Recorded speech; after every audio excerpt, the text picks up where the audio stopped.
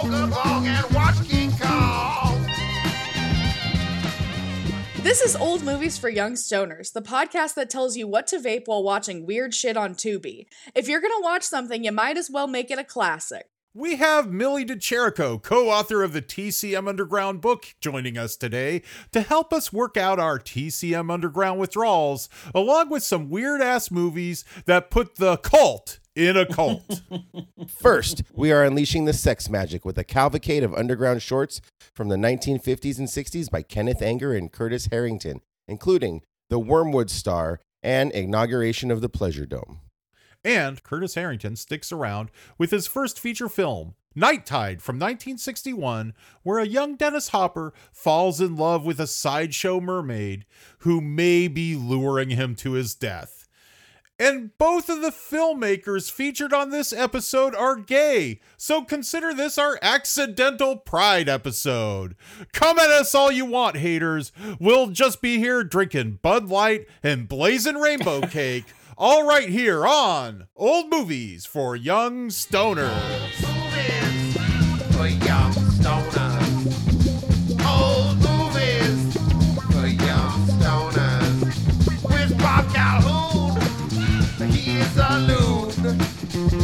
Old movies for young stoners. Am I gonna get higher and watch Billy Wilder? Yeah, yeah.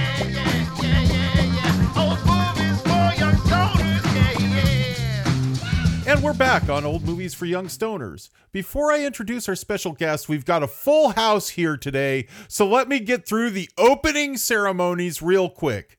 We've got Corey Sklar, your guide on the Hollywood punk rock and goth graveyard tour. Hi. Then we've got actor, influencer, and fashionista Felina Franklin.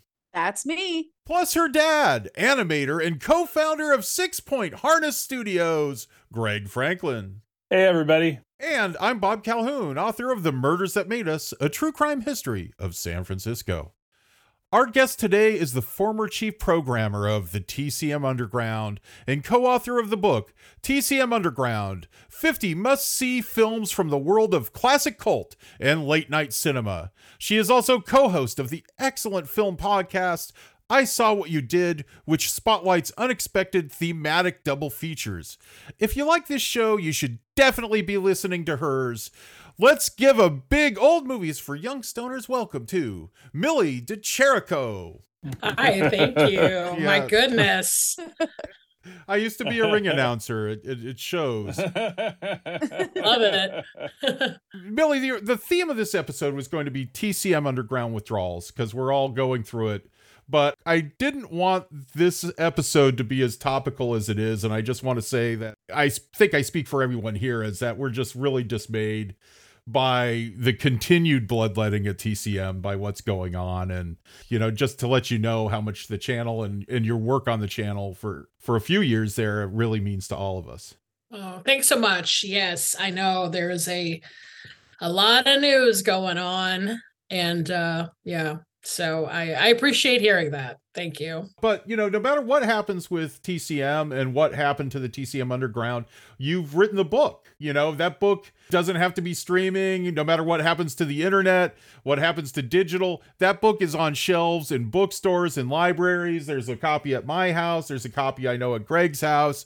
You know, this book will outlast all of cyberspace probably. So you wrote the book. Yes. Your name's on it. I would say that book is one of the essential texts of cult movies now, and forever in the canon. And your work is just like really impacted all of us who love cult movies. So thank you so much, Millie, for everything. Oh my gosh, thank you for saying that. That's like, I'm honored to hear anybody say that, just because I was such a student of cult movie books, you know. So I appreciate hearing that. What are some that you loved, you know, coming up in this crazy world of cinema? So the big ones for me when I was like a teenager were the Psychotronic Guide to Film, Michael Weldon's book. And then there was a Video Hound series on cult movie books, the cult movie guide, like Video Hound's cult movie guide. I think that was probably maybe the actual first one I'd ever purchased. And then the Danny Perry cult movie series. Those are like those three books. And then the other two were huge for me. Oh yeah, all formative, right? Yeah. And also Psychotronic magazine, which I used to buy at this video store that I was obsessed with when I was like a teenager, but mostly in college. And so I'd go through the magazines too. Where did you grow up? What video store was it? So I grew up in Atlanta, Georgia, like right outside of Atlanta, Georgia, and I would have to drive down into the actual city of Atlanta to go to this video store called Blast Off Video. And it was like in the alleyway of this like kind of I would maybe call it like a St. Mark's Place type neighborhood in Atlanta called Little Five Points. And it was this like tiny little back alley video store, and it was pretty much all cult film. I mean, I think there was some kind of indie stuff, like indie cinema.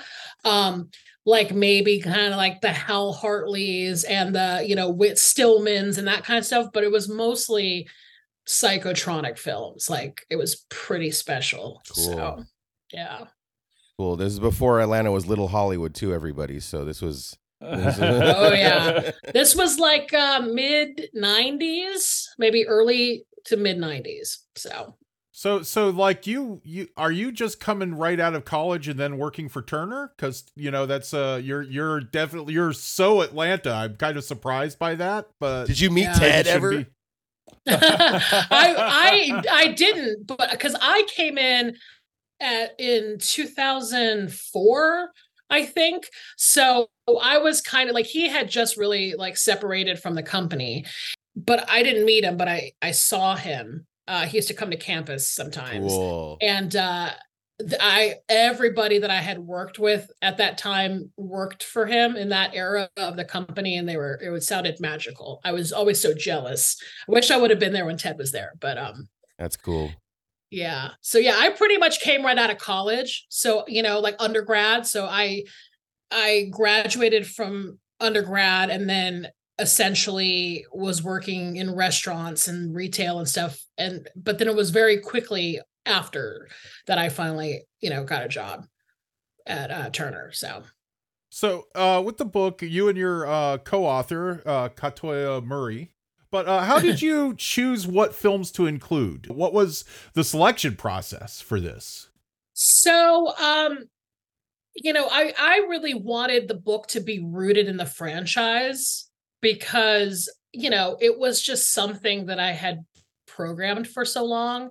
Because, I think a lot of different ideas came to the table at the very beginning. Like we were like, TCM has put out a lot of different types of books, and, some of them are kind of like the 50 greatest blank, or, they were kind of this like rank thing. And we were like, not really interested in doing something like that, just because we didn't want to sit around and like hear the social media fallout for like picking the wrong like thing. You know how it is when anybody makes a list, Sight and sound. Yes, exactly. I was like, that is not going to be the rest of my life. I am not going to do the 50 greatest blank. I'm not doing it. So, I just said, why don't we root it in the franchise? Because it had been on since 2006 at that. So at that time, it was about 15, 16 years of titles that had aired. And it was a large list. Once I compiled it, like it was over 400 titles of, things that we could potentially write about.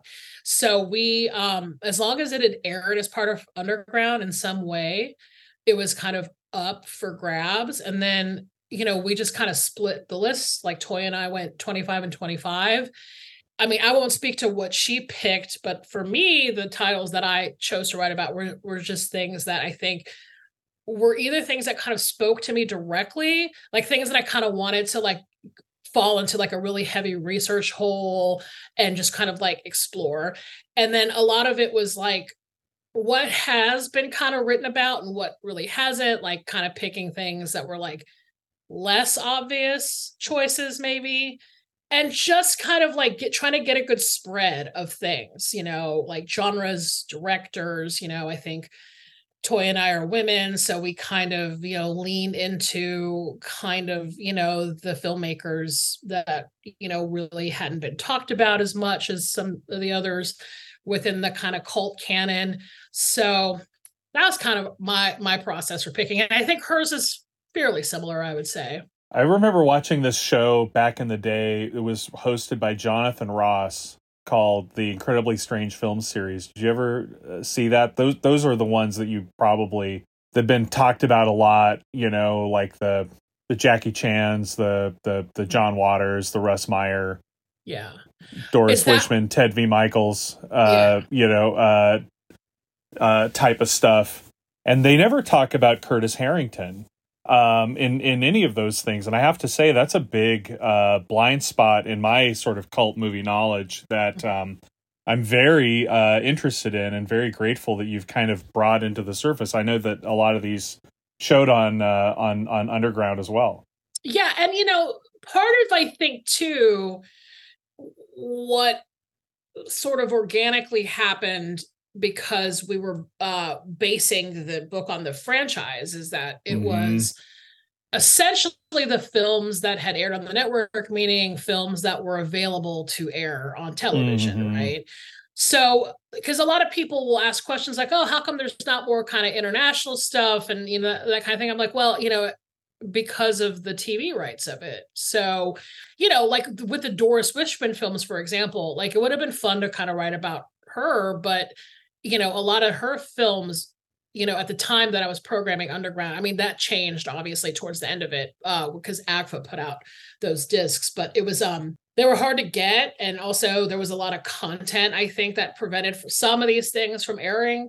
Yeah. With Curtis Harrington, I think that was kind of a thing where I was certainly interested in him, and I was reading a lot about him because I was living in LA at the time that I started writing the book. And, as we'll probably talk about in this episode, there's a lot of ties to this whole scene, let's save that for, we're going to have a hole here. Yeah. if we get too far into that. But I got fascinated with everything, and I just knew that he was a kind of, tangentially related to it. But then also a lot of his films had aired, on kind of classic movie channels, because he had done, like kind of like What's the Matter with Helen and that kind of stuff, which, sometimes airs on TCM, normal TCM. So his kind of that kind of weird like crossover, but I do think as a cult filmmaker, I think it's kind of a shame that he hadn't been written about a lot. Great discovery. Yeah, I dug up my monster movie boxes and read the interview with him from Psychotronic from the 90s. And now that I'm doing this podcast, I'm so glad I saved all of those monster movie mags and cult movie mags, because it comes up. I'm like, oh, I think there's an interview with him there. So, yeah. Yeah, to that point, I know you just talked about the Incredibly Strange, series, but it's like that used to there is just so much gold in those old interviews in those books and magazines. And it's like, I mean, are any of them even online? Like they're not, archived. So it's like really when you keep those things, you're keeping, stories of films and filmmakers. So I keep them all too for that. And I know Felina's a big fan of Shake Hands with Danger. And so what went into what went into programming the shorts, because the shorts and all those anti-drug films and all that other really cool stuff is some of the stuff that we are missing big time on TCM now. Oh my God. So sorry. Just, oh my God. Miami Connection, all of those. I love them so much. Yeah. I'm such a big fan. Oh, you're so sweet. I love that you love Shake Hands with Danger. That's like such a good one to be obsessed with. But so my whole thing about the shorts was that I think that I really took the opportunity to kind of program it as a block of time. So as opposed to kind of individual movies, I would have loved to have done more. I got to be honest, but it was kind of the thing where if it was, my choice, entirely, it would have been like Night Flight or something, like just kind of like a block of time that had films, weird a mixtape. Absolutely. Right. Trailers, so it would have been like a whole curated thing. I can see that. Yeah. But, so that's what I was kind of trying to do with the shorts. And then I knew Rick Prelinger, who I don't know if y'all know who he is, but like an incredible archivist out of San Francisco. You know, he has been doing the Prelinger archives over at the Internet Archive forever. And, you know, I knew that he had a collection of educational shorts that were kind of just like up on his website. And I was like, what if I bought some of those? You know, like what if I just like picked like 50 of them, and then we could kind of toss them in between the films and after the films. And so that's kind of how that got started, is just kind of going through, you know, old like industrial educational films. Because that was for me, like when I was growing up as a cult movie fan, that was part of the world of like, you know, weird kind of like classroom scare films, that kind of stuff. So, because those are like psychotronic in and of themselves, just like weird things, like especially about drugs and like all the LSD stuff. And so, yeah. And then it just kind of like over the years, I think they were just fun and people just loved them and would record them. And so that made me very happy. It's like a crate digging kind of thing. Like Felina, what was that one that we watched where there was a ticking clock that was like taunting? God. I was just thinking about that one. Is it like Time Out for Trouble? Is that what it's called? Yes! Oh, yeah. Yes! We loved that one. We showed that to my grandmother. And she said, "That's sick."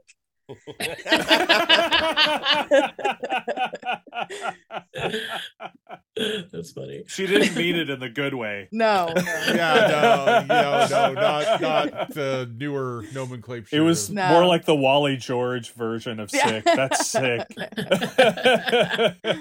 Well, I saw it and I was like, "That's sick." I mean, even like the kind of more the big studio shorts that TCM just shows. I mean, that's the thing that we might lose here if Discovery gets its way with this station, because I love those strange, like they're like Nostradamus World War II propaganda movies that just will be on at random times when TCM has 20 minutes of filler to, you know, time to fill in between features. And those things are just bizarre because there's these shorts about Nostradamus and they're MGM and they're heavy on the narration and, you know, Nostradamus predicted. And then at the end of it, it's just this kind of Nostradamus what if thing. But at the end, like, but Nostradamus also predicted that the Allies would be victorious. And, you know, just these weird short films that aren't quite the TCM Underground shorts, but they could be. I mean, they're weird. They're as weird as anything. Yeah, people loved they're called the Dogville shorts. Oh, yes. They're like these MGM shorts where they basically took dogs and made them like, And I mean, I don't know how that happened. It probably is a little scary how they got the dogs to act. In the 1930s, you never know, but it's people love those, and those are weird too. And like there's a lot of that stuff that's kind of like pushes the edge of, you know, daytime TCM thing to like, this is actually very strange. It needs to be in a movie. I used to live in Dogville, but it got too gentrified. Damn it. Before we get to our movies, Corey, you've got a film series, an ongoing film series in Los Angeles. Do you want to tell us about it? Sure. I am hosting a film series at Whammy Analog Media in Echo Park, right on Sunset Boulevard. I am doing a summertime sleaze series of 80s beach movies, which is a specialty I know, but that's why I'm on Old Movies for Young Stoners, because movies for me started in 1980 with beach sleazy beach movies, Spring Break and stuff like that. So I already showed Surf 2. It was a great success. And July 13th is Hard Ticket to Hawaii. And August 10th, I am very proud to say that we are showing Last Resort, starring Charles Grodin, Phil Hartman, Mario Van Peebles, and director Zane Busby is going to appear in person to introduce it for us. If you've never seen the movie Smorgasbord, she's in it with Jerry Lewis, where she out-Jerry's Jerry Lewis. And you remember what Jerry Lewis said about women comedians? Well, she proves him wrong here. She's also the real fucked up woman in Up in Smoke, and she's in Spinal Tap. Total legend. Oh, yeah, that's her. Okay, now I know. So I'm really excited to meet Zane Busby. So just go to whammyanalog.com for tickets, and it's always a good time to see these weird movies. Well, they're great to watch at home, of course, on TCM Underground. It was a whole thing. But these movies are also great to watch in a room full of stoners, dweebs, weirdos, and I highly encourage it. And it's even better when I introduce them. So come on down. I'm definitely going to be going to Hard Ticket. Oh, please. Oh, I'm so excited. I'm definitely going. Thank you. That one's very fun when a room full of people.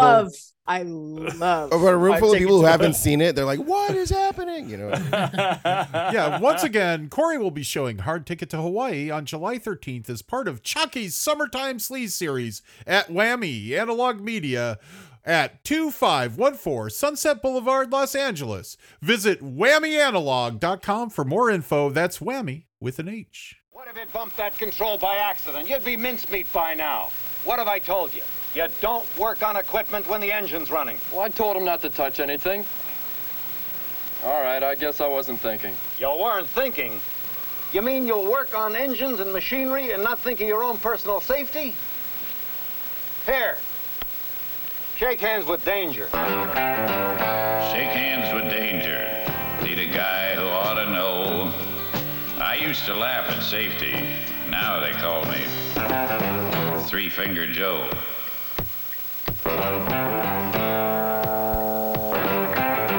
Shake hands with danger. Find it anywhere you choose. Be careless for a moment. Spend a lifetime with the blues.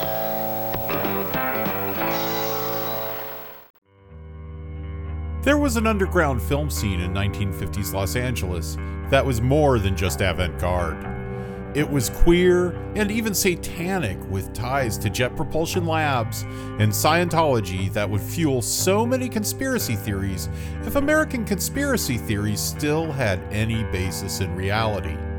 At the center of the scene was Kenneth Anger, who infused his films with defiant out-sexuality and his obsessions with old Hollywood scandals and British occultist Aleister Crowley.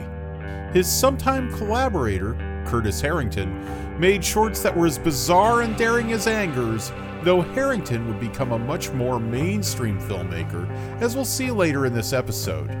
Today, we have a selection of trippy as fuck shorts from this devilish duo, starting with Anger's Inauguration of the Pleasure Dome from 1954 and Harrington's The Wormwood Star from 1956. And if we have the time, we'll talk a little bit about Anger's Invocation of My Demon Brother from 1969 as a bonus. Millie, you and Katoya Murray include The Wormwood Star in your TCM Underground book. Please tell us about it and the underground scene it came from. We started to go there earlier, so, tell us about director Curtis Harrington and Kenneth Anger, and also Marjorie Cameron, the haunting presence in so many of our films on the episode today. Yeah, hopefully I can remember all of this. It was a long time ago now that we wrote that book, but Curtis Harrington was like a born and raised in LA guy. He went to film school at USC and he met Kenneth Anger there, and they were making movies kind of started in the 1940s. I think when Curtis Harrington was like a film student, he was really obsessed with Joseph von Sternberg, and he was just kind of obsessed with film and obsessed with filmmakers, and I think he actually wrote a book about Joseph von Sternberg, I think, but he was making kind of these experimental shorts in the kind of mid to late 1940s, and it was just kind of that energy of the time in LA where him and, like I said, Kenneth Anger were making short films in the late 40s and 50s. But, there was also this kind of like the cult religious sect that had been in and around LA for, I guess it was probably in the 30s. And I don't know exactly when it started, but it kind of involved and was surrounded by this man named Jack Parsons, who was an employee at the Jet Propulsion Laboratories, and he was a rocket scientist basically. But he basically was a part of this sort of new religious movement called Thelema, I think that's how you pronounce it. And it was kind of based on a lot of the like Aleister Crowley work that had come out in, the really early 20th century. So it was essentially like Jack Parsons creating this group of people in Pasadena in a house, and they were all kind of practicing this religion, and it was kind of like a sex magic religion. And, he met this woman, Marjorie Cameron, through this, and she was kind of like the muse of this new religion. Like everybody kind of like centered on her. And she was, I guess, a lifelong muse to a lot of different artists and free thinkers and people who were practicing kind of alternate religions and stuff like that. I know she influenced a lot of like LA artists, in the 50s and 60s, but she definitely influenced Curtis Harrington and Kenneth Anger, and she appeared in films for both of them. And so when we were writing the book, I really wanted to write about The Wormwood Star, which is the Curtis Harrington film that she was in, which is pretty much all about her. And, she was an artist. She was obviously kind of a part of this religion, but she also, was an experimenter with drugs and, went out to the desert and did paintings and art and everything like that. So she's just kind of this like really radical woman in a time where there were not women like her around at all. Like she was definitely a pioneer. And the short that, The Wormwood Star is just really great. It's so, it's experimental. It's very visual and bright, and it focuses a lot about her and her face, which I think she has a very strong face. But then at another point, she was in the inauguration of the Pleasure Dome, which is Kenneth Anger's film. And, again, like another kind of like visually trippy, like kind of amazing film too. So, but yeah, hopefully that I've given enough information. I wasn't sure if you wanted me to like continue. Yeah. Was there a connection with early Scientology in this group? There was, and I did a little bit. I mean, how it is when you're like reading about somebody and then you just kind of like find yourself in a hole of books and articles and deep into the night. At one point, Jack Parsons was sort of friends with L. Ron Hubbard. And I feel like L. Ron and his wife at the time maybe were either living in that house in Pasadena. They lived together. They all lived together. Yes. Okay. They lived together. And there was also this weird thing about his wife. Like there was kind of some romantic drama there, I feel like, between her and maybe Jack or some other people in the house. There was a love square happening there, not a triangle. There was a square. But Marjorie was the center of it all. She was the one that L. Ron was in love with her too. I love this tea. She was the like, what do they call her? The elemental woman. She was kind of like the she's the Scarlet Woman. I mean, she's the one that she was the one that Jack and her were practicing a ritual called the Babylon Working to birth the Antichrist. And yeah, it's not a joke. They really were doing that. And Crowley was like, no, she's the one. She's the one. And she was the most powerful magician in this whole circle for sure. Marjorie. She's something else, man. And her artwork is so stunning. Like I remember I had this LA Weekly article about her that had these gorgeous blow-ups of her illustration style. Very illustrative, very like sinewy, weird, the line mileage on those things was pretty intense. She's still not known that much for her visual art. And it's because it was by design. It's because she had a painting in a gallery in LA, and it showed a woman having ritual magic sex with an alien, and it got shut down for obscenity. The police came in and she got charged for obscenity. which happened a lot. I think it happened to Kenneth. I think it happened to Curtis for their movies and stuff. Mm-hmm. But she vowed never to show her art again. So her art wasn't shown again until the 80s at LACMA, I believe. And then people finally saw it and were like, oh my God, it's very magical, this stuff. It's very powerful. This actually, this hangs above my bed. Actually, this is one of, this is a Marjorie Cameron. That's why I left. Yeah. And this, I feel her when she protects me at night. Yeah. Well, and she also destroyed a lot of her art too, which is unfortunate, but it's kind of like it is what it is for artists, you know what I mean? And so I feel like that has some to do with maybe why we just have not seen a lot of her art, and the stuff that, still exists. I just went to Cleveland and visited, and I gotta find the name of that museum. It's like a witchcraft museum in Cleveland. It's so cool, but I forgot. I think it's called like Buck Wild's Museum of actually you should probably cut this. But I'm gonna find out the name. Buckland Museum. Okay. So if you want to remove that, you can.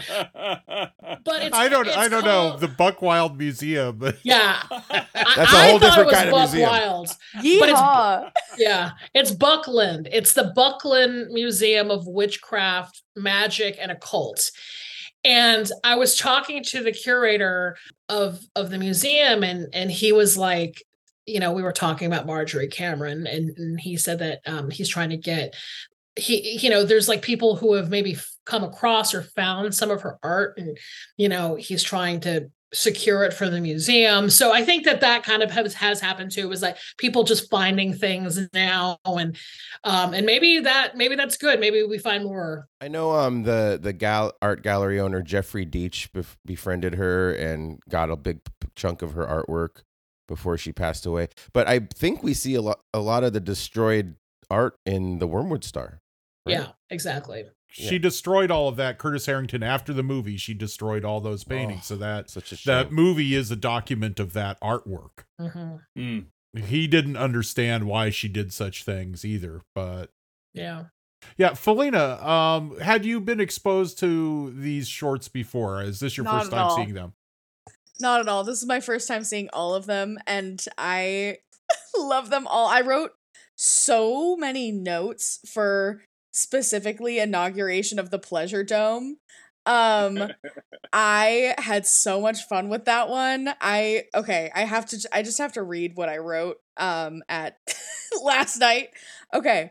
Inauguration of the Pleasure Dome is the clurb. It is going to WeHo Pride, especially the twink with the bleached brows. Icon. There is not a question if this movie is stony. I feel like weed isn't strong enough. I need mushrooms in all caps. Ba-doomps. Yeah. This is the ultimate put on a record, turn off the sound party movie. This is the best. This movie needs to be playing next to a lava lamp.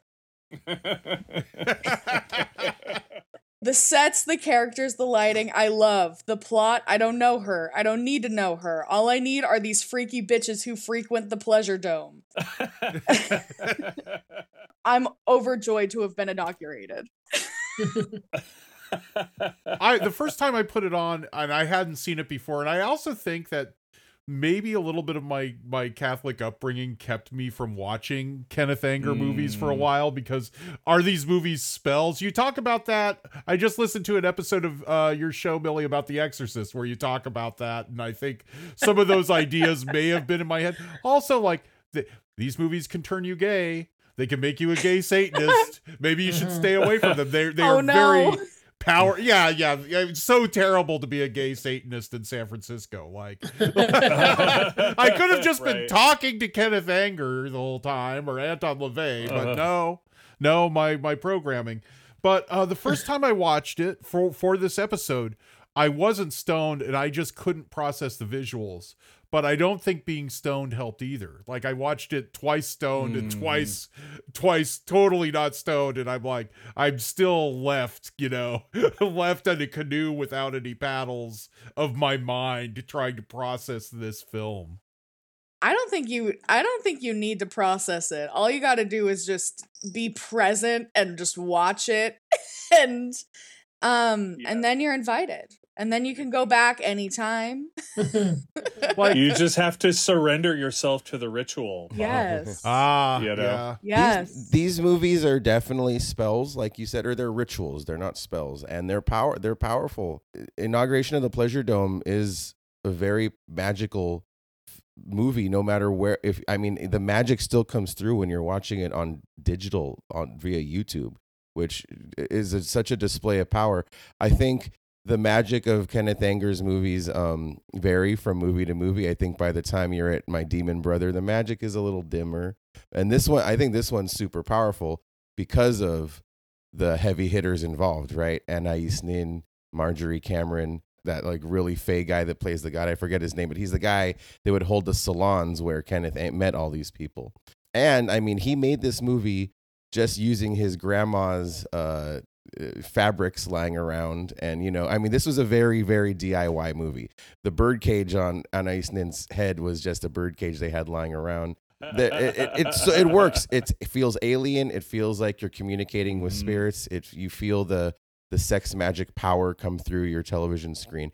I watched Inauguration of the Pleasure Dome on a Blu-ray, the Magic Lantern Blu-ray, the Magic Lantern Cycle Blu-ray, which has his 9 movies that are in the Magic Lantern Cycle and his first big movie, Fireworks. And I highly recommend to view it on the Blu-ray. It is such a beautiful transfer, and it has the Kenneth Anger commentary, which I think is super invaluable. I think it's very important to watch him because he's not in one of his moods when he's recording this.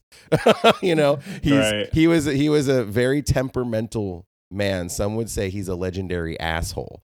But he's very cool and calm and collected, and he walks you through it. He's all, okay, well now this is Pan, and the god is putting the drink the drug in Pan's drink, and so Pan is going to have a bad trip right now. And he walks you through it. He's like, and now, wow. And now the goddess is offering this giant jewel to the jewel eater, and the jewel eater is like saying, no, ha ha ha, I could shrink it so I could eat it. It's like it. Oh, that's what that means. And it helps. It really helps. It helps understand it, but it doesn't dim the magic at all. So yeah, I highly recommend watching it. I think the anger commentary is very important. Is it still in print? Yeah, I think you get it. I think it's on sale right now, on Kino Lorber or something. Half off. It's usually like a $50 Blu-ray. I think it's $20 right now. What was it? Oh, the first time I saw Inauguration of the Pleasure Dome, it was a cut that Kenneth Anger made, and he cut it to Electric Light Orchestra's El Dorado. So it was cool. You didn't need to put on another record. It was just like it worked like perfectly. It was so cool. That's my kind of one disappointment with the versions that are on YouTube and archive is they are cut to that opera, and the opera is fine. It works. But when I hear the opera, I want the people in the movie to be singing it.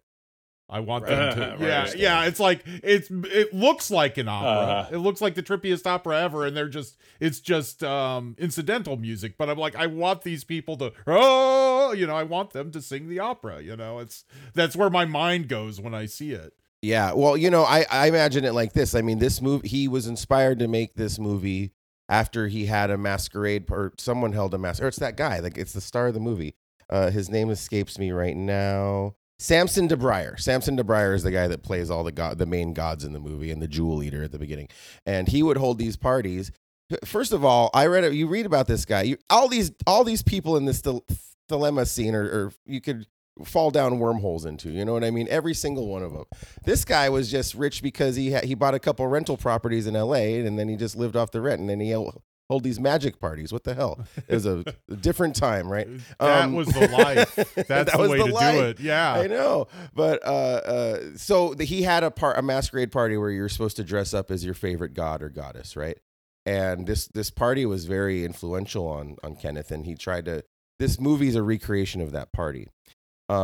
So that's cool. Also, Curtis Harrington is in this movie as he's the cabinet of Dr. Caligari guy who wanders around through the scenes.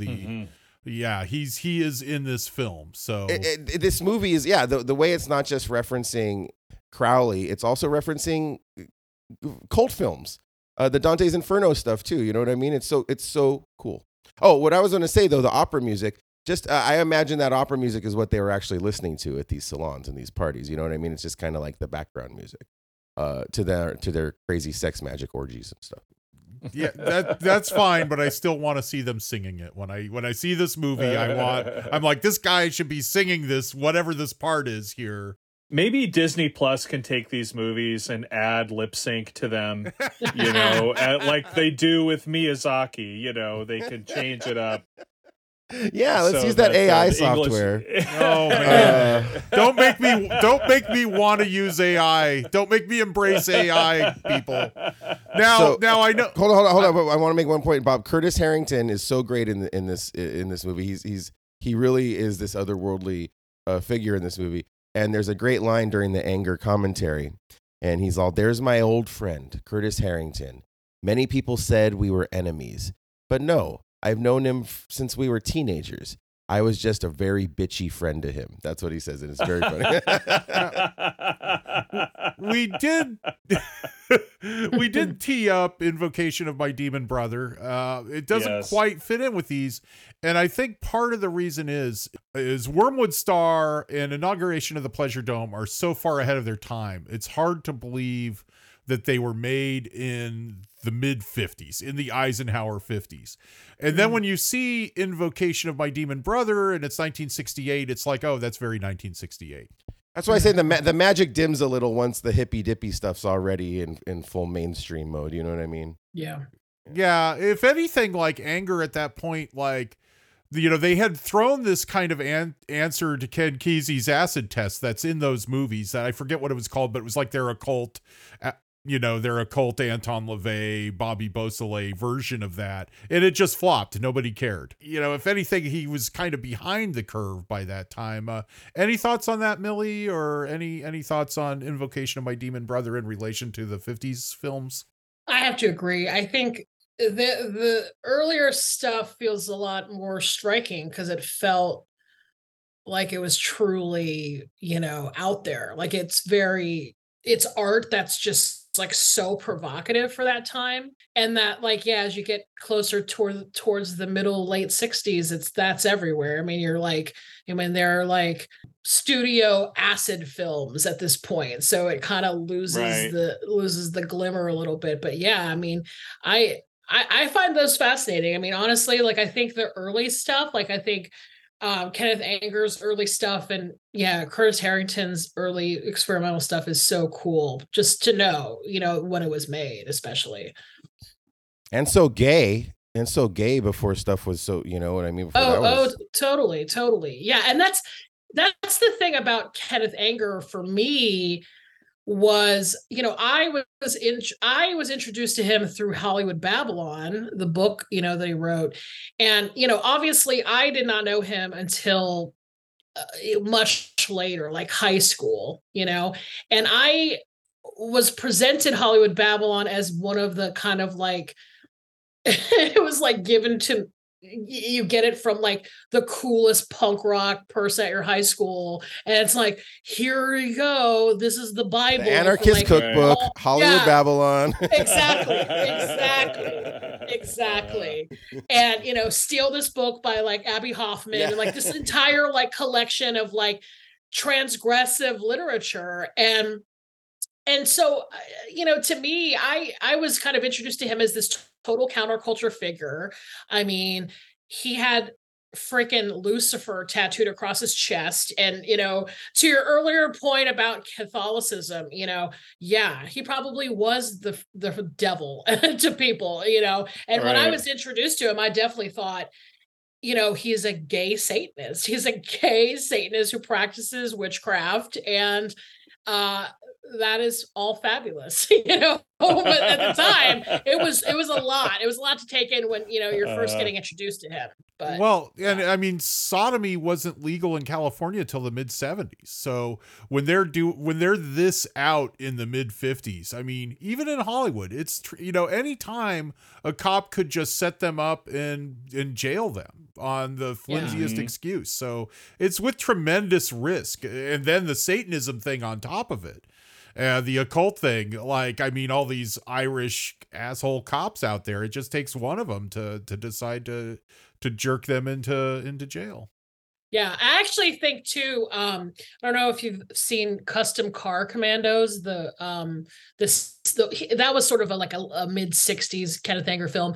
It's not very long, but I think it set the table for like so many things. Like, you know, I was thinking about the Catherine Bigelow film with Willem Dafoe that came out in the '80s. If that entire film feels like a full-length version of that short, like, and just the idea of having, you know, men in front of cars, and it's kind of like, it's that very, now we see it as very, very queer, but at the time, you know, you're like, oh, here's a bunch of like guys, and it's very kind of like hyper masculine, but this playing this kind of like, I don't know, like 50s dreamy, bubblegum music type of stuff. And I mean, that seems very fresh to me at the time. I never saw the connection. That movie's called The Loveless, and it's The so Loveless, that's right. You're so on the money pointing that out. Yeah. Kenneth Anger had really, really good taste.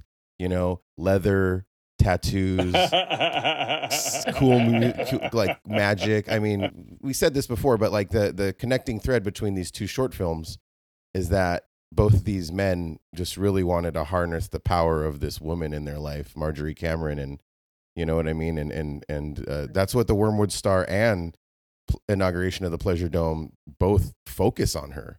And she's so striking. And Millie, do you think they do a good job at showing what this woman's power was? I think so. I mean, you know, she definitely feels like an icon if you watch these two films. I would say especially Wormwood Star. It's kind of amazing how, because I said she had this like very like striking face, like big eyes. In the Curtis Harrington film, she's got like this kind of lips, this like really, really red lipstick on. And she just looked in a weird way, kind of like androgynous almost, you know what I mean? Like she had kind of like masculine, she always had the bob, energy. The super short bob, you know, and that wasn't a popular hairstyle. Yeah. And like, again, when you think back to the time that this movie was made, it's like you just did not see women like that in that way. You didn't see like women were supposed to be like demure and wives and these types of things. And it's like she just was so extreme and amazing. Yeah, so I that shot at the end of Wormwood Star where she looks at you through the camera, it hits you in the heart in a weird way. That's like, oh my God, this woman's so powerful, you know. You know, in a day and age when we're surrounded by Coachella and TikTok witches, it's good to know that there's these real ass witches you could see in these old movies. Yes. That's another thing that's missing in Invocation of My Demon Brother. I mean, there's lots of dicks in the movie, but not enough chicks. So you know, the feminine energy that the earlier films have with Marjorie Cameron is totally missing in the later film, and Anton LaVey and the Devil Horns just doesn't really make up for it. So that movie is significant, I think, and everyone should watch it because it's short. It's 10 minutes long. The Mick Jagger does an improvised score on a Moog synthesizer that he just got that week or something. But it's significant for the footage of him actually performing in his little Kenneth Anger performing, you know, that show he would do. And Kenneth Anger and Anton LaVey and Curtis, they were all super duper actual magic ritual guys, but they knew the hocus pocus showmanship of it too, right? And so that movie's significant because they were like, here's our hocus pocus version of what we do. Also, of course, young teenage Bobby Beausoleil getting those awesome projections on him that Anger made. That's everyone should watch it. I feel like I have to stick up for Invocation of My Demon Brother a little bit. It's great. Of course, it's not. It may not be as trailblazing as the earlier films, but it kind of doesn't it feel a little bit like, let me show you guys how it's done. Like, forget about this movie with Lana Turner, taking LSD. That's fine, but this is like a master showing you how it's really done. There's some shots in there too where, and maybe this is just appreciating it on a technical level, but there's some weird lens shit going on there that I really almost triggered an acid flashback in me that was so crazy looking. And I don't know, he just does it with like moving some weird warped glass around. I'm a fan. I'm a fan too. I know everyone needs. It's essential. It's essential. Everyone should watch it. Definitely. It's back once again. Your favorite part of this show, the TikTok report with Felina Franklin. So we have TikToks on all three of these shorts. Invocation of My Demon Brother, Pleasure Dome, and Wormwood Star all have TikToks made about them. Invocation of My Demon Brother and Wormwood Star only have one, but the Pleasure Dome has a multitude because, this, the cinematography and the lights and everything, it just lends itself to TikTok so well, I think. Because, you only have, 15 seconds or so, and it's it's perfect. It's perfect. So I have a couple of, most of them are just clips from the shorts. Heather Garza 2526 says, "You're an interesting bird. Would love to spend some time with you. Hope all is well." I think she was trying to talk to Marjorie. Is that her name? I think she was trying to speak to Marjorie and maybe flirt a little bit. I don't know. Good for her. Did Marjorie answer back though? No replies. No replies to that. Okay. Invocation of My Demon Brother does have one TikTok. It's basically a woman explaining about Mick Jagger and his involvement and all of that stuff. But what I found really interesting was the conversation in the comments. At Steve says, "Looks like some bad mojo there, ... This is a film?" The creator replies, "Yep, I saw a clip of it on YouTube and didn't watch it. Not trying to mess with the devil stuff." Steve says, "Whoa, read on Wikipedia one of the people has ties to Manson and Anton LaVey being in it, ... Like scary stuff, but yikes." Oh yeah, Anton LaVey is so scary. So scary. In his little pajama costume. This little baby horn. Yeah, so silly. I'm terrified. And then someone else chimes in, "I heard that. No, devil stuff." Oh, see, there's people afraid of this shit. It's man. good that people are still. This stuff still invokes fright, terror in people. It's good. Also because people shouldn't mess with this stuff. You know what I mean? It's unless they really know what they're doing, it could really mess your head up. I've seen many Thelemites whose heads are broken because they got too close to the gods and goddesses. You've seen many Thelemites. Oh man, LA out here is all OTO, Scientologists, or Jewish people. No. I promise you. I'm all three. No, I'm just kidding. And then lastly, I'm sheltered. You are. What the hell? You've been here. What? Anyway, Wormwood Star has one TikTok about it. It's just a clip from the movie. But Bill Pike says, "Unsettling."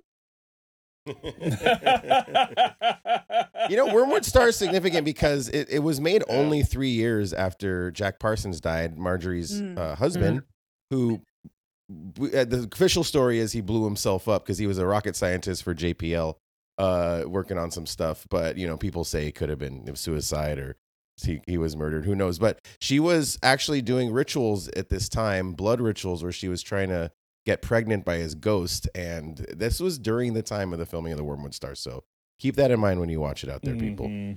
Wow. Unsettling. Yeah, right. What kind of weed was wholly inadequate to processing inauguration of the Pleasure Dome? You know what? I'm going to start because I've talked about these before. The Heavenly Sweet cannabis-infused chili lime crackers. I still have a ton of them. Each one...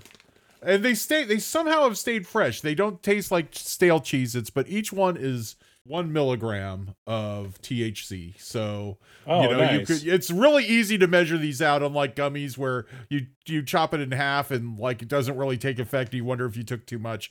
I did about 4 of them because I'm a lightweight on this stuff. I did about 4 of these, but I got to that right when I watched these movies high, and I just kind of queued them up and watched them, and also watched part of Scorpio Rising, and because YouTube's just throwing them at me after a while. I was the right kind of high to be drawn into it. I wasn't so high that I'm just kind of out of it, but I'm just like, oh yeah, that's really cool. And let's watch another one of these, that kind of mellow high. It's counterintuitive. You see these movies and you think you have to be just the most high you've ever been to watch them. But I actually have to say, maybe roll it off a little bit. The movies will make you feel stoned enough on their own. As Corey says, they have powerful magic. So just go for the mellow high. So 4 of the Heavenly Sweet cannabis-infused chili lime crackers. And by the way, John Lasavio, friend of the show, recently gave me more cannabis Cheez-Its. It's a different brand. I will try them for a future episode. So we're just going to review all the cannabis Cheez-Its. And one word of warning, they actually don't taste like eating a bag of shake. They taste pretty good. So eat 3, 4, 8 of them, whatever your level is, whatever your tolerance is, but then put them away because you will just think they're real Cheez-Its, regular Cheez-Its, and eat the whole bag and put yourself in the emergency room. So definitely don't keep them around after you're high. Just get a box of regular Cheez-Its, folks. Yeah. I'm going to counterpoint that and say, no, you should get hella stoned because weed is a little shortcut to God, as Bob Marley said. You need to open your third eye for these movies and the devil. It's all the devil, God. It's all the same entity, right? Sure. So I suggest a high THC indica to really just get your mind open. I smoke something called Angelica because Marjorie Cameron is like an angel, and I wanted to get something there, and this was on sale too in my local dispensary. Angelica is you cross Hell's OG with the 88 G13 hash plant. Buds grow dense and thick, offering a thick smoke. Expect flavor notes of lemon, hash, incense, and menthol to flood your senses to a euphoric high that will blanket your mind and your body. Anger says in his documentary or in his commentary to Demon Brother that you should always stay away from ecstasy. He says ecstasy is bad. MDMA is very bad. It is to be avoided. However, everything, he said alcohol is good, LSD is good, and weed is good. So there you go. Or, you can, if following Corey's advice, you could still stick with the Heavenly Sweet cannabis Cheez-Its and just eat a lot of them. 10 of them. Yeah. Eat 12 of them. Yeah. Eat 20 if you're feeling 20 of them. Eat 100 of them. I will. Yeah, I'd have the whole thing. What I would want to do is I would want to get regular Cheez-Its and those and then mix them together and have a little party. You could spike the Cheez-It bowl at a party with these things. Yeah, I never even thought of the implications of doing that to people. But Felina, are you ready for your weed recommendation? Finally, I am. I had London Mints, which is a hybrid, and I felt very good. I felt very light. I felt very relaxed and but still present. That's why I love a hybrid. I feel like sometimes indicas can really knock me on my ass and I just can't think about anything. I can't read subtitles. I can't do anything when I I can't do that. So I had a nice light London mints. I always get shake because I am broke and 22, and it's just as good. Millie, I know that you're in Georgia, which according to the site I read, we've had 2 guests in a row now that are from states that still have very, very harsh marijuana laws, and Georgia is some of the worst. So I don't worry, I don't expect a weed report from you. Millie only watches movies sober, okay? Okay.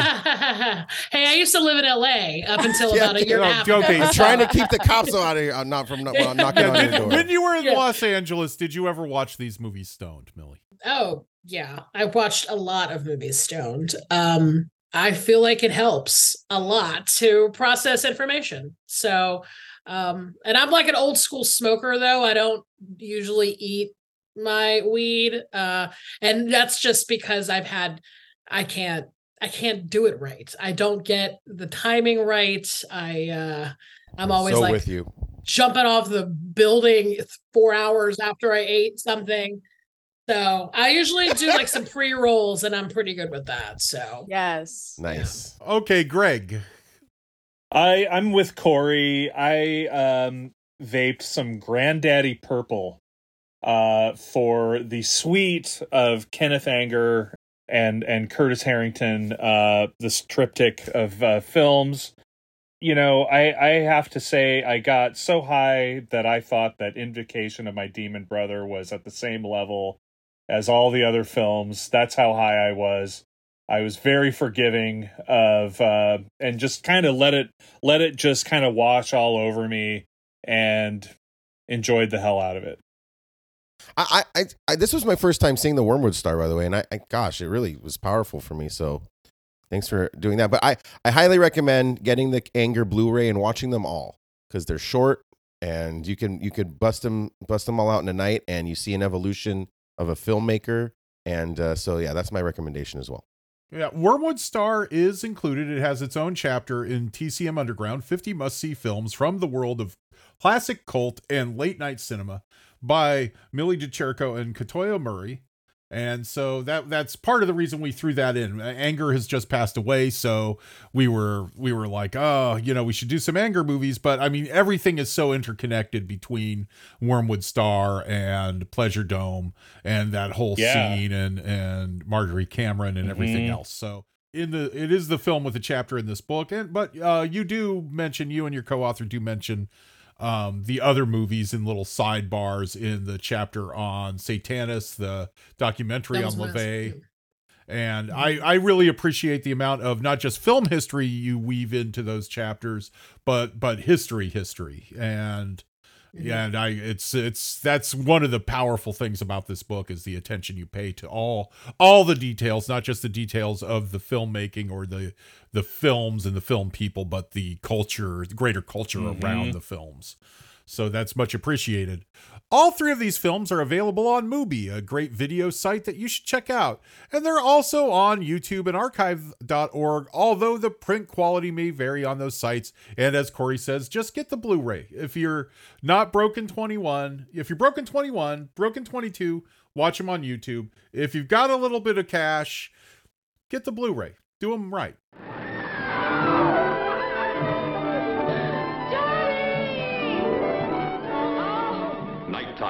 With its boundless power, ties these 2 together in a love tainted by strange, sinister terror. The siren song of the sea, pulsating like a bongo beat, calling, driving the sea people.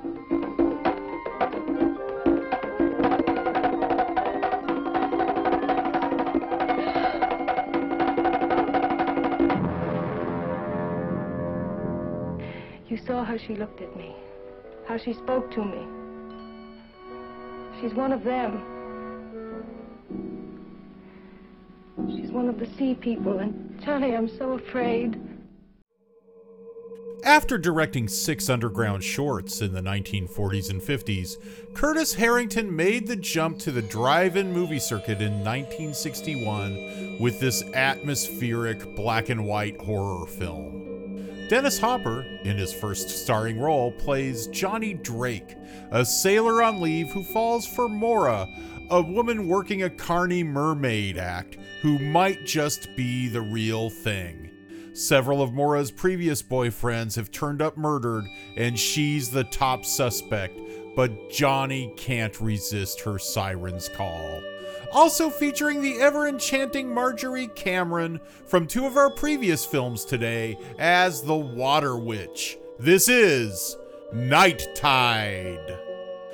Millie, I believe I've seen somewhere, maybe on TCM in between movies, that this is one of your favorite films. And so please tell us what you find so alluring about it. Oh gosh, where do I start? This was like something that I had always wanted to buy for TCM, and for some reason, I don't know why it never worked out. I'll just say this: if it had aired on TCM Underground, I would have written about it like first and foremost. But I love the idea. Well, first of all, it has this very like spooky, ethereal quality, and then also sort of like the nautical aspects of it are really pleasing to me, like the whole like creatures coming from the sea type of stuff, and also just like the carnival elements too. It's kind of everybody it kind of has this sort of like noirish, like carnival noirish, like Nightmare Alley-ish adjacent type of vibe to it, But then, Dennis Hopper being so young, also knowing that Curtis Harrington was into the occult. Like, I mean, there's that whole scene of the tarot card reading, and I love that part. And, the star of the show, Marjorie Cameron, who's in it, and she's, plays I guess she's like a kind of a sea witch, or like the mother of the sea. I just like, it's spooky. I love that. Again, it's like kind of that like Santa Monica boardwalk, but like in the 60s type of vibe, all of the nautical elements. And it's as the kids say, it's a vibe, and I love it for that. So, it's a great film. Corey, while you've definitely delved into the shorts we talked about earlier, you told me when I programmed this that you'd never seen it before. What did you think? Never seen Night Tide before. Yeah, it was. I just always read about it in books, always heard about it. So this was really cool. I really, this is right up my alley. This is what old movies for young stoners is all about.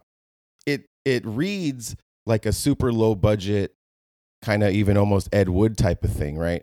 But the acting is much superior to the other B movies at the time. I feel like, not that I'm very educated on them, not that I've seen that many. I'm starting to see more though because of the show, and I feel like just the two leads are acting at a interesting level, almost Lynchy, kind of like the way Mora acts is very kind of inhuman and wooden, but I think that's a choice. And then Dennis Hopper's manic energy really comes through the screen and just brings it to another level. So I love this movie. I think it was really good. The transfer I watched was pretty bad. I think there was like a different transfer on every single streaming service. So I finally found one that was okay. I would love to see this movie with a lot of pixels remastered. I think Nicholas Winding Refn did a restoration of it. So I wonder where that is. I'd like to see it. It's on Mubi. It is? Oh, okay, cool. Yeah. Yeah, but like it's this movie is not just like gay coded, it's gay. Like they, a lot of movies are retroactively like, that's a gay coded movie, Nightmare on Elm Street Part 2, and the director's like, oh, okay, I guess it was. But no, this is a movie where a man asks another man in a bathhouse if he could pound him, and that happens in this movie. Yeah, Millie, you mentioned that tarot scene, and I think that is probably the best tarot scene ever put to in cinema. Like, it explains like.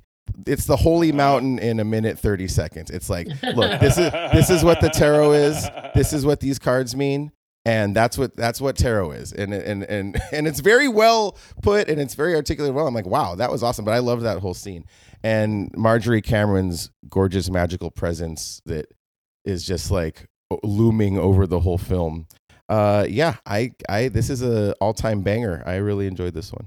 You are so right. It is a vibe. It is such a vibe. It's so fun. I have to admit, my stoner brain, I thought we were just going to be watching the shorts. I didn't realize. So I watched this morning. I loved it. I had so much fun. It was awesome. I love the I don't know, sea witchness of it all. I love the witchy aspect. I love the I don't know, just the alluring ocean. I love that weird guy brought the dead body into the into the mermaid capsule thing. God, this movie is full of freaks, and it's just the best. It's so good. Greg, had you seen it before? No, I've never seen nor heard of this movie. I was very happy. It's like, wow, Curtis Harrington is very much a blind spot for me. I just kind of watched it very cold. I knew nothing about it. I was really struck by just how well done it is, considering, I kind of get this Roger Corman vibe, from the technical filmmaking aspect of it. But it also feels like Corman, but with like a gothic Douglas Sirk kind of energy is kind of going on there too. And even like, or maybe a Val Lewton, kind of gothy, aspect of it, and so sad, and so almost a celebration of sadness in a weird way. I was kind of I would pick up little filmmaking cues that I actually, found out were actually held some water, I got some feelings like while he's following her, I got this Meshes of the Afternoon vibe. And come to find out when I looked at it this morning on Wikipedia that Maya Deren was a mentor of Harrington. I really, really enjoyed this movie. I thought that Dennis Hopper did a great job. Everybody that's in it is really strange. I really loved that weird beatnik jazz bar, and I think that scene could have gone on a lot longer, and I would have been fine with it. Mm-hmm. That whole thing was great. The flute player, oh my god! And I would be remiss not to point out the stellar bongo work by Chanos, which is in the main credits, and I'm like, bongo. It's like says production design. Bongos. It's like as a big part of this movie, that scene was just amazing. That dance was definitely some Aleister Crowley ritual shit. I swear to God, yeah. Totally. Yeah. So, thank you, Millie. I mean, this was like a movie. This movie is a gift, and I accept it wholeheartedly. Love this film. Yeah, it was so good. Oh my God, sorry, my cats are fighting now on top of the cat tree. Perfect timing. Yeah, no, totally. Also, very fun fact about some Felina lore. I used to tell people when I was a child that I was born under the sea. And so I really related to Mora. That calling to the ocean. Yeah, so me. Mm-hmm. But yeah, no, I knew you were gonna love it. Yeah, Selena. I knew that you were gonna be like, oh my God, I hope she's really a mermaid. No, I was hoping she was. Yeah, but me too. I know. She's Delulu. It's okay. She's Delulu. But the water witch is still there. The water witch is not so easily explained. Marjorie, of course, it's Marjorie Cameron. Yes. She's not so easily explained. Just as Hopper, in IRL. Hopper sees her and nobody else knows who she is. It's a kind of a interesting wrinkle. Yeah. I have to say, Dennis Hopper and Linda Lawson as Mora are so beautiful in this movie. Like Dennis Hopper in his little on the town with his ass is so tight. That's like the greatest male ass you'll see on film is Dennis Hopper, young Dennis Hopper. And Mora is so gorgeous and stunning, and it comes through on even the bad transfer I watched. I was like, oh yeah, I'd still kick it with her if she killed 2 dudes. I get it. But I gotta say, Corey, right? What? Get your library card. Okay, Get your Canopy my account because the print on well, sign up for Canopy. The print I'm on gonna Canopy get it. is Yeah, pretty good. I gotta say I kind of hated the when I know movies had to do this back then. But the ending that I'm gonna explain everything. It was just like, all right, well here's the ending. Yeah, the psycho ending. I wish it just had more of a mysterious what happened kind of ending. You know what I mean? Yeah. I still don't quite understand what happened to Dennis Hopper and Mora they Jack took underwater. him away. Like the military police took him away. Well, I don't know what happened to them underwater. Like, what did she do to freak him out? And then did she just stay down there and drown herself? She pulled the hose. Okay, thank you. I swear I watched it 3 times. I swear I watched it 3 times. She pulled or cut the hose, so he had to ditch the tank to come up for air, and then he waited for her forever, and then gave up on it. I was kind of confused too because she was trying to kill him, but also then he was like, I killed those men. And no, she was saving him. Yeah. She pulled the thing to get him out of there. See, so that I didn't understand that at all. Yeah, I need my same. hand held through this whole shit. Me too. I wasn't too stoned. It was this morning. So after Mora dies and Jack, is that his name? He's in the police station. Like the daughter of the merry-go-round guy is like pouncing on him. I mean, girl, wait until the body's cold. Jesus Christ. So literally, she's like, we had a vibe. I gotta get on this right now. Yeah. Yeah, totally. These single sailors, they don't last long. Yeah, I know. Here, do you want some coffee? Man, I didn't even think of like this should be if we were doing it all over again. This episode's a little too on the nose with the same filmmakers throughout, but to do an episode with On the Town and this, or to do a screening of both of them, Can program it at Whammy. Yeah, definitely. I mean, Idiots just open up.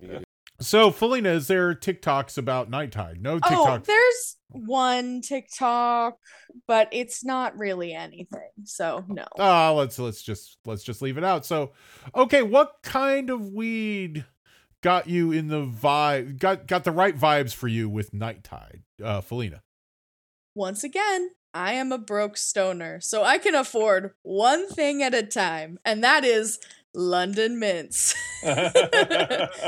We love Canna Botanica shake. It's great. Okay, Corey. I too am a broke stoner. I'm not 22, I'm 43, but this was on sale for $20 at my dispensary. And this is by Cali Clear. It is a disposable vape. The Alien Cookies strain, and I'll read you the copy for Alien Cookies. The intergalactic adventure to find this scarce strain might be a long one. However, it's a quest that leads to this out-of-this-world high. Alien Cookies is a perfect 50-50 hybrid cannabis strain. It's a calming and creative inducing, and it was perfect for a chill-out viewing of this total banger movie until the end. Check it out. Curtis Harrington is the man. Greg. I just enjoyed some lemon cake. It's a nice hybrid. Not a strain. Just he had a little bit of lemon cake and. Oh no! I should say this is the weed that I was smoking. It was called lemon cake. It wasn't an actual lemon cake, or an infused cake of any kind. It was just lemon cake weed vape. It sustained me throughout the entire runtime of Night Tide. Okay. Probably could have done something with a more nautical theme, but it was what I had. Yeah, that happens. I don't have a weed wreck because I watched these shorts way too many times and never got around to rewatching this high. I watched it totally. I just was like, I need to figure out the inauguration of the Pleasure Dome. You should watch it stone though, because there are a couple just masterful dream sequences Oh yeah. In this film, like, Oh my God, the octopus. holy shit, the octopus. That's great. Yeah. That was amazing.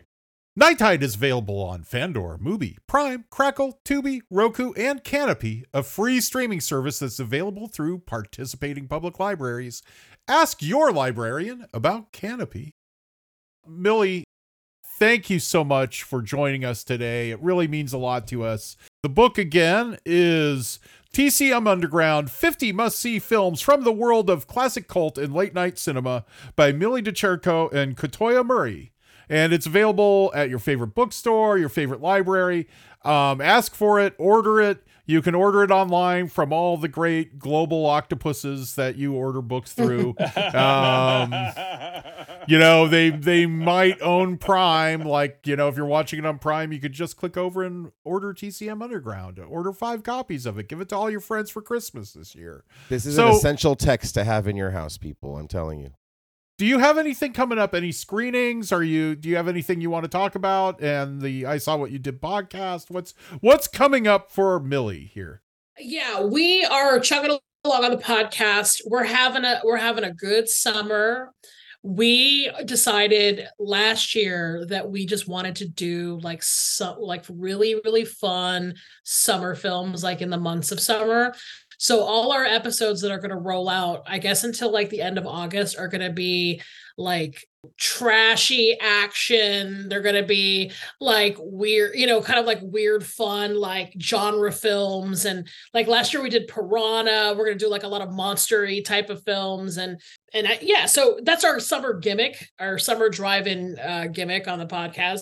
But yeah, that should be fun. And then I'm always like on social media, trying to avoid it sometimes, but otherwise I'm at Millie DeChirico on Twitter, and I'm Debbie_country on Instagram, and now I feel like I need to post more Night Tide on TikTok. Like I'm like, only one TikTok on Night Tide? Do I need to start a TikTok account and make videos? Yeah, you do. You do. Knowing that people are very scared of Marjorie Cameron and yeah, I feel like you could do some real fun things there. So yeah.